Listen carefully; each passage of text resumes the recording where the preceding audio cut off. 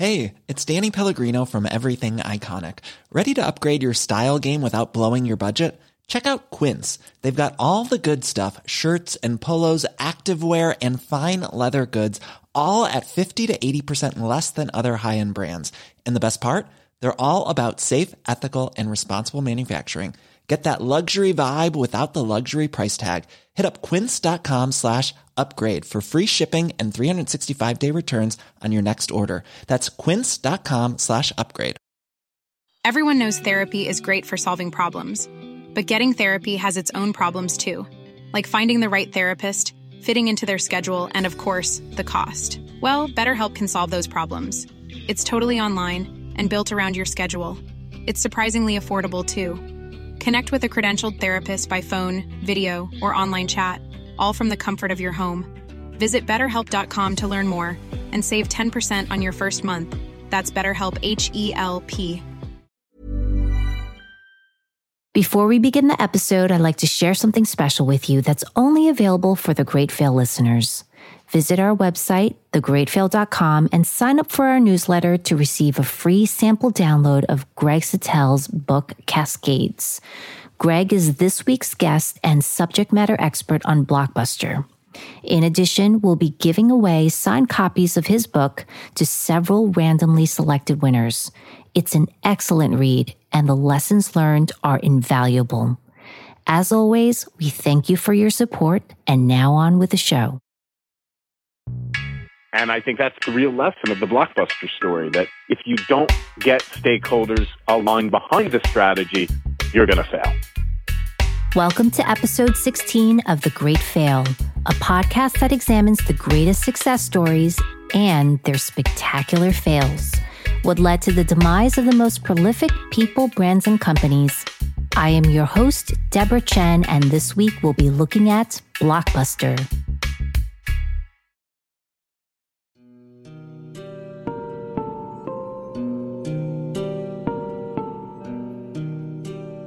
In July of 2007, James W. Keyes, aka Jim, the new CEO of Blockbuster, presented a strategy to the board of directors. With a history of turning around companies, Jim was selected by renowned activist investor Carl Icahn to replace the previous CEO, John Antioco, who had been at the company's helm for the past 10 years and had driven revenues up to $6 billion at the company's height in 2004. But despite that once impressive growth, pressure from external factors like the emergence of DVDs and video-on-demand services and other more nimble competitors, Blockbuster was now at a crossroads. The room was quiet as a grave as the board listened intently to this new plan. But despite his history as a highly competent retail executive, the truth was that Jim was little more than a last-ditch attempt at surviving this next wave of market upheaval.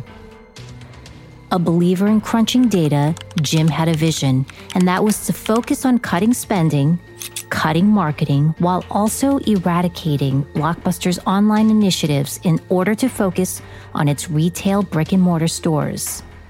The goal was to turn Blockbuster into a one-stop entertainment shop, selling everything you need for watching a video in your home. The board understood that this was a drastic measure, as it would reverse everything that Jim's predecessor, John Antioco, had worked tirelessly to build in the years prior. But that wasn't all. With regards to the pair of 800-pound gorillas in the room known as Netflix and Redbox, Jim elected not to pursue the obvious route of a partnership or an acquisition. As part of the finale, he instead announced that he would acquire Circuit City.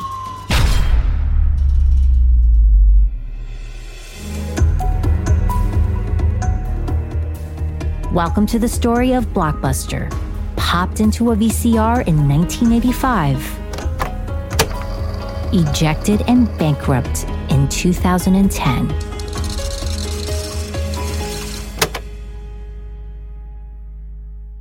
Before I began working on the story of Blockbuster, I wanted to gauge a general consensus on why people thought this retail giant failed to survive. Okay, So why do you think Blockbuster failed? I think Blockbuster failed because they lost their customer base to Netflix. I assume Blockbuster failed because it couldn't compete with disruptive technology like Netflix, Redbox, Hulu, Amazon, other online platforms that could deliver better product that was more convenient and at a lower cost to its customers. I think Blockbuster failed because it was both the on-demand and the kind of digital revolution that Netflix brought about. And I think they just weren't thinking ahead. And a lot of companies in the retail space have to think technology first. I think Blockbuster failed because they depended on brick and mortar stores and didn't embrace new delivery platforms. Blockbuster failed because it didn't innovate and adapt. I think Blockbuster failed because it was outdated. There just was no longer a need. We had Netflix that didn't come with late fees. Yes, it seems that the most prevailing and common theme continues to suggest that Blockbuster never saw it coming and that they never adapted to the changing times. In fact, when people talk about the importance of innovation at leadership conferences and at events, there's almost always a mention of Blockbuster and a reference to their inability to evolve. This reference typically comes like clockwork and usually goes a little something like this. You can either be a Netflix or choose to be a dinosaur like Blockbuster. Except what many people don't realize is that these anecdotes don't even come close to capturing the true story of Blockbuster. The reality is, the fall of Blockbuster can't be chalked up to a bunch of executives with tunnel vision and a lack of imagination. Oh, if only it were that simple.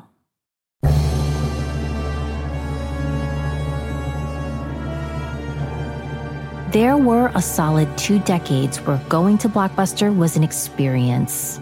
It was a staple of the 90s, and before there was Netflix and chill, there was a make a Blockbuster night. It was a time that sparked a lot of nostalgia for many, myself included. As I recall, many Friday nights spent with my sister picking out the latest movies that we'd spend the weekend enjoying. We'd watch it all, from rom-coms to thrillers, the newest action releases, and once in a while, something from the limited foreign film section when we felt like being cultured and artsy. But the movies were just part of the experience because none of those trips to Blockbuster would be complete without a tub of extra buttered popcorn, an oversized and overpriced bag of candy, or in our case, Twizzlers. For me, it was some of the most memorable times of my childhood, which is why I wanted to cover this particular company. But as I began to dig deeper, it became clear that the fall of Blockbuster was nothing short of extraordinary.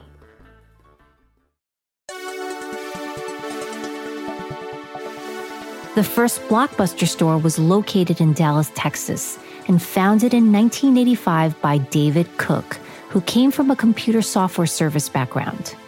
By sheer chance or fate, David's experience with managing huge databases proved vital in driving innovation within the video rental industry. Whereas other local video stores carried only hundreds of titles, he was able to offer consumers a selection of 8,000 VHS tapes. As the stores grew, so did the interests of investors who saw the potential in the burgeoning video rental space.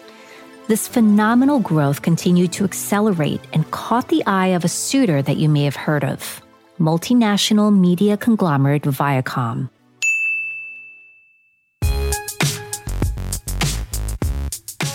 But Viacom had bigger plans for Blockbuster, including taking them public, which led them to seek out a new CEO. It was at this point in 1997 that John Antioco entered the scene.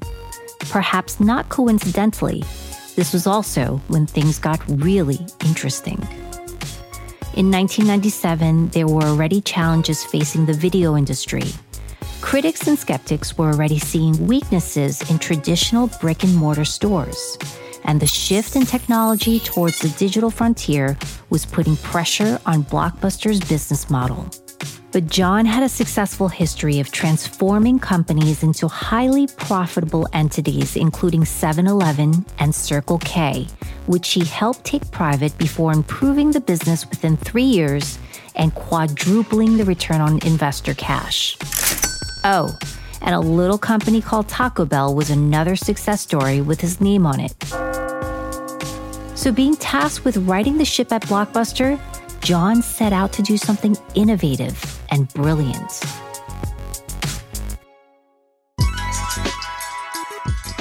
He learned from his father, who was a milkman in Brooklyn, that you need to always focus on giving customers what they want, while still being disciplined and making money for your company. It was a principle that he applied to revising the Blockbuster business model. Here's best-selling author Greg Suttel, who wrote the book Cascades: How to Create a Movement That Drives Transformational Change. He has covered and written about Blockbuster extensively over the years. So John Antioco, he's an interesting guy. He grew up in modest circumstances in New Jersey. His father, I believe, was a milkman. So, you know, he was certainly not a guy who was born with a silver spoon in his mouth. He went to work for 7-Eleven as a management trainee, and he moved up very, very quickly to when he was a senior vice president in the company at a very, very young age. And from there, he was asked to move over to Circle K, which was having big, big problems. And he was able to turn around the business in just 2 or 3 years. And after that, he was called in to do the same thing at Taco Bell. And again, within 2 or 3 years, he was able to turn around, which a business that was really struggling was thriving. And when he came to Blockbuster, he was the one who spearheaded that initiative to make those revenue sharing agreements with the studios. And he was just, you know, a really hard driving, very innovative guy. The traditional way that Blockbuster worked in the past was that movie studios would sell VHS cassettes to rental companies for a hefty price of $65 a piece, which meant the video stores would have to rent the tape about 30 times to break even and then hit profits after. John, seeing an opportunity there, decided to do something groundbreaking. What made it so successful is they completely changed the economics of the industry. Traditionally, what drove the video rental industry is you would go out and you would buy a videotape, which were ridiculously expensive. I think they were $70, $80 or something back then. And it would take from 30 to 40 rentals to earn your money back. And then after that, everything would be profit. And what Blockbuster did is they said, we can flip this model. Instead of paying this outrageous amounts for videotapes, where the videotapes only cost 50 cents or something, let's make the studios our partners and revenue share with them. So instead of paying $70, $80, $90 for a title, they were paying, you know, $1.50, $2, and then giving the studio 40% of the share. That did two things. First of all, it completely changed the financial dynamics of the business. Instead of shelling out all that money up front in order to get a payoff later on, they could take that money and invest it in marketing. The other thing that it did was it gave the studios an interest in making sure that Blockbuster had all the hot releases. So now, instead of the upfront payment, Blockbuster would pay $1 and give 40% of its rental revenues to the studios.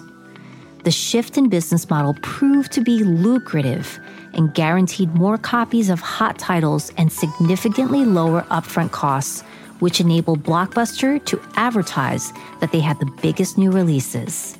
Store sales grew, and so did its market share. In fact, the new changes were backed with a pair of new marketing campaigns, Go Home Happy and the Blockbuster Guarantee, which promised that your movie would always be in stock. And if it wasn't, you get to rent it for free when it becomes available. These were massive changes that drove revenues up in a big way.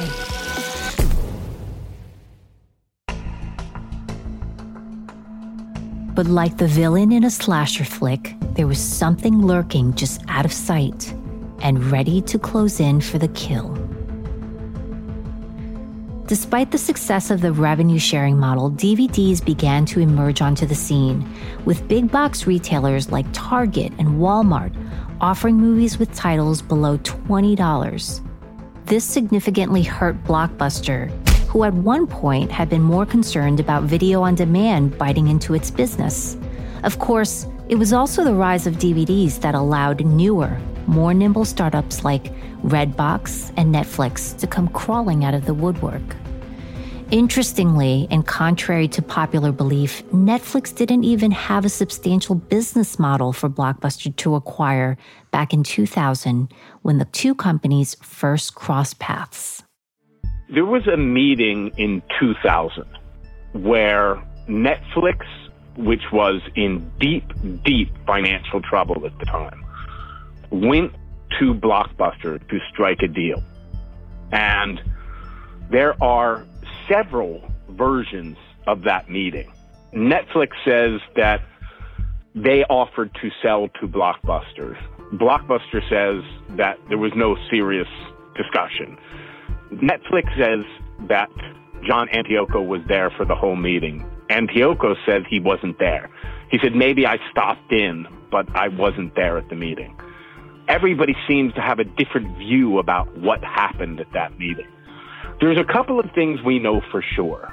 One is that Netflix wasn't worth anything at the time. It wasn't worth $50 million. It was hemorrhaging cash, and the only real assets it had were its senior management.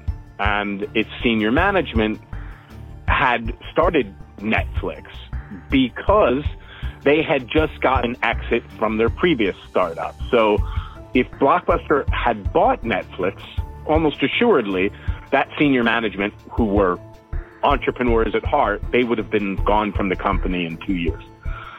What Blockbuster's view of the whole situation was, why should we buy this company with no assets and no business model when we can just build the same thing ourselves, which is what they did. One of the things I think is important at that meeting, that Netflix really developed its business model, that subscription business model, either around the time of that meeting or after that meeting.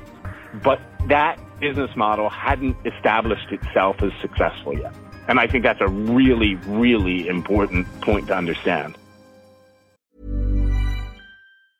Hey, I'm Ryan Reynolds. Recently, I asked Mint Mobile's legal team if big wireless companies are allowed to raise prices due to inflation. They said yes. And then when I asked if raising prices technically violates those onerous 2-year contracts, they said, what the f*** are you talking about, you insane Hollywood ass f- So to recap, we're cutting the price of Mint Unlimited from $30 a month to just $15 a month. Give it a try at mintmobile.com/switch. $45 up front for 3 months plus taxes and fees. Promo rate for new customers for limited time. Unlimited more than 40 gigabytes per month. Slows full terms at mintmobile.com. Everyone knows therapy is great for solving problems, but getting therapy has its own problems too, like finding the right therapist, fitting into their schedule, and of course, the cost. Well, BetterHelp can solve those problems. It's totally online and built around your schedule. It's surprisingly affordable too. Connect with a credentialed therapist by phone, video, or online chat, all from the comfort of your home. Visit BetterHelp.com to learn more and save 10% on your first month. That's BetterHelp, H-E-L-P.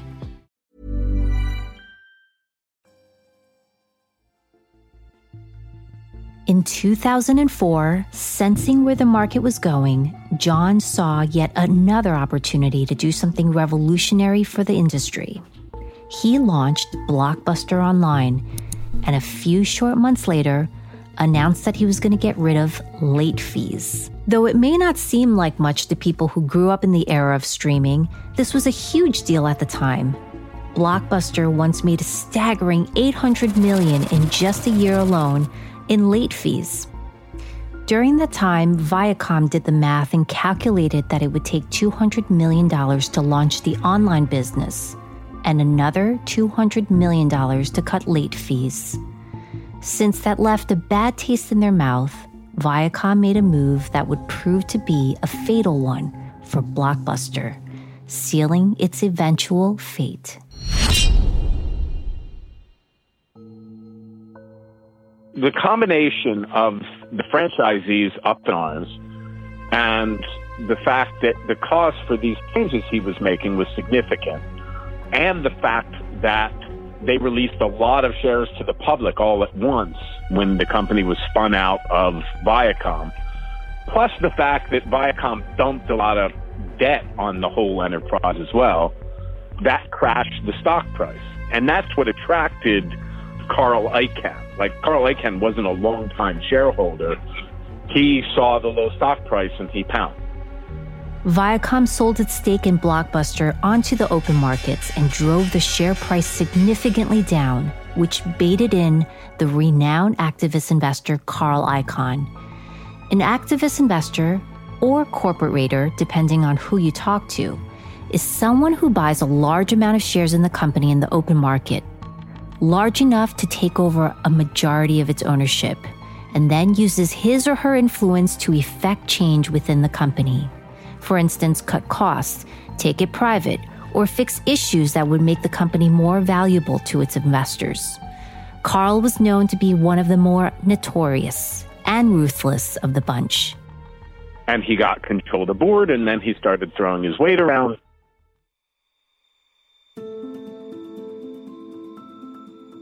John, in an article written for the Harvard Business Review, talked about the difficulty in working with dissident directors that were put into the board mix. He wrote about the power of organizations, the importance of dealing with shareholders, stakeholders, and members of the entire ecosystem. But he was not well equipped to handle an activist shareholder who had an agenda of his own.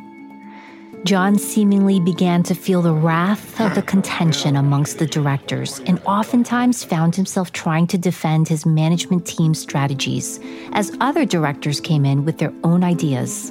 Suggestions that included putting greeting cards in the stores, carrying adult films, and even doing a book rental section, which makes you wonder if these guys ever heard of a library. But the opposition seemed to be slowly pushing John out the door.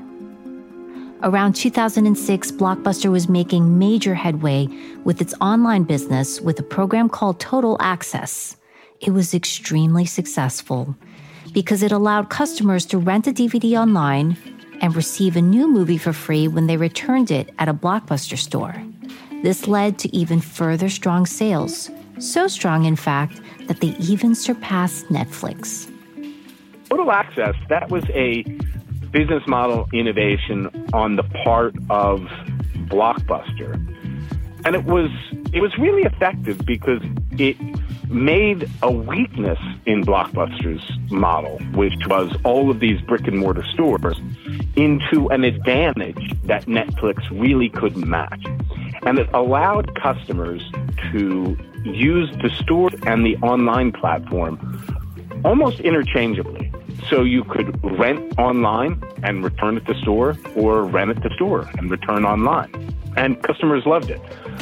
When it was launched in November of 2006, 70% of the net new subscriber ads went to Netflix. By the end of November 2006, that had flipped, and 70% of net new subscriber ads went to Blockbuster and only 30% to Netflix. And then came the drama. Because despite having a great year, Carl decided he would withhold John's bonus, instead giving him a much smaller amount than agreed upon before. Carl Icahn called him up and said, "I don't think you're working hard enough, so we're not going to pay your bonus."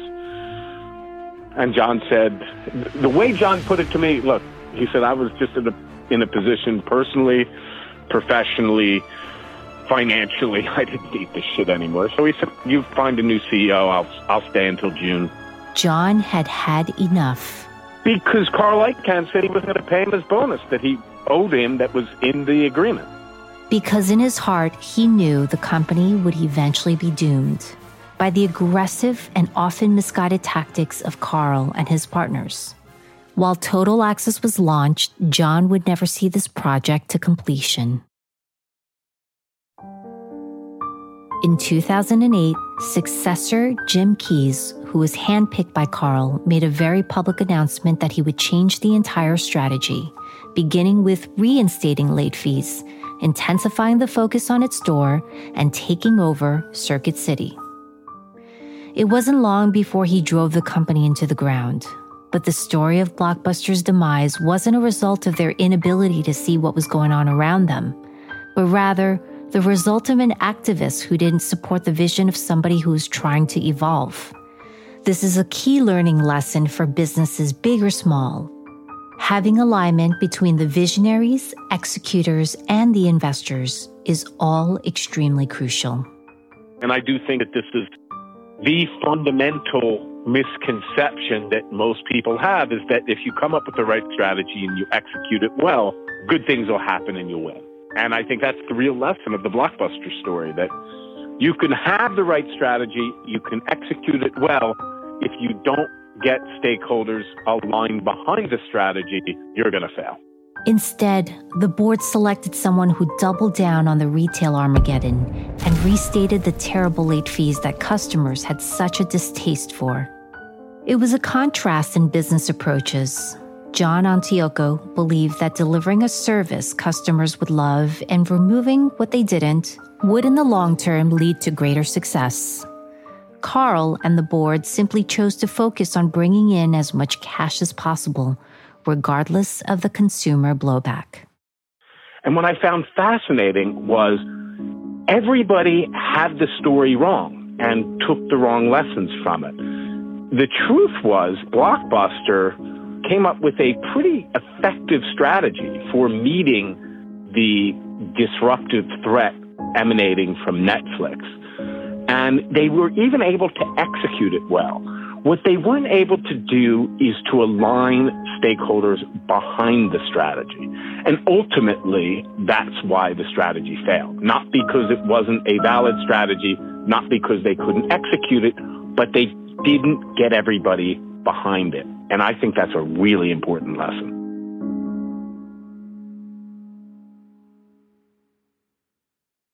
Years later, in reflection, Carl Icahn wrote a response to John Antioco's Harvard Business Review article. There, he called Blockbuster his worst investment in his 30-plus year career. He states, Blockbuster turned out to be the worst investment I ever made. It failed because of too much debt and changes in the industry. It had too many stores. Netflix created a better business model, and then Redbox kiosks and the whole digital phenomenon eliminated the need for consumers to go to a separate DVD store. I don't know, maybe the board did make a mistake in picking Jim Keyes as Antioco's successor. Keyes knows retailing and did an excellent job with the stores, but he isn't a digital guy. I also think Antioco did a good job in executing on Blockbuster's Total Access program, which allowed customers to rent unlimited movies online and in stores. Over time, it might have helped Blockbuster fend off Netflix. And finally, he ends his commentary, but not without the punch in the gut. To this day, I don't know what would have happened if we'd avoided the big blow-up over Antioco's bonus and he continued growing Total Access. Things might have turned out differently. It's a response curiously lacking any real sense of remorse or accountability, one that casts the whole ordeal as a big misunderstanding. The way Carl tells it, Blockbuster slipped and fell because they weren't watching where they were going. And while the company may have fallen, it's pretty clear they were pushed.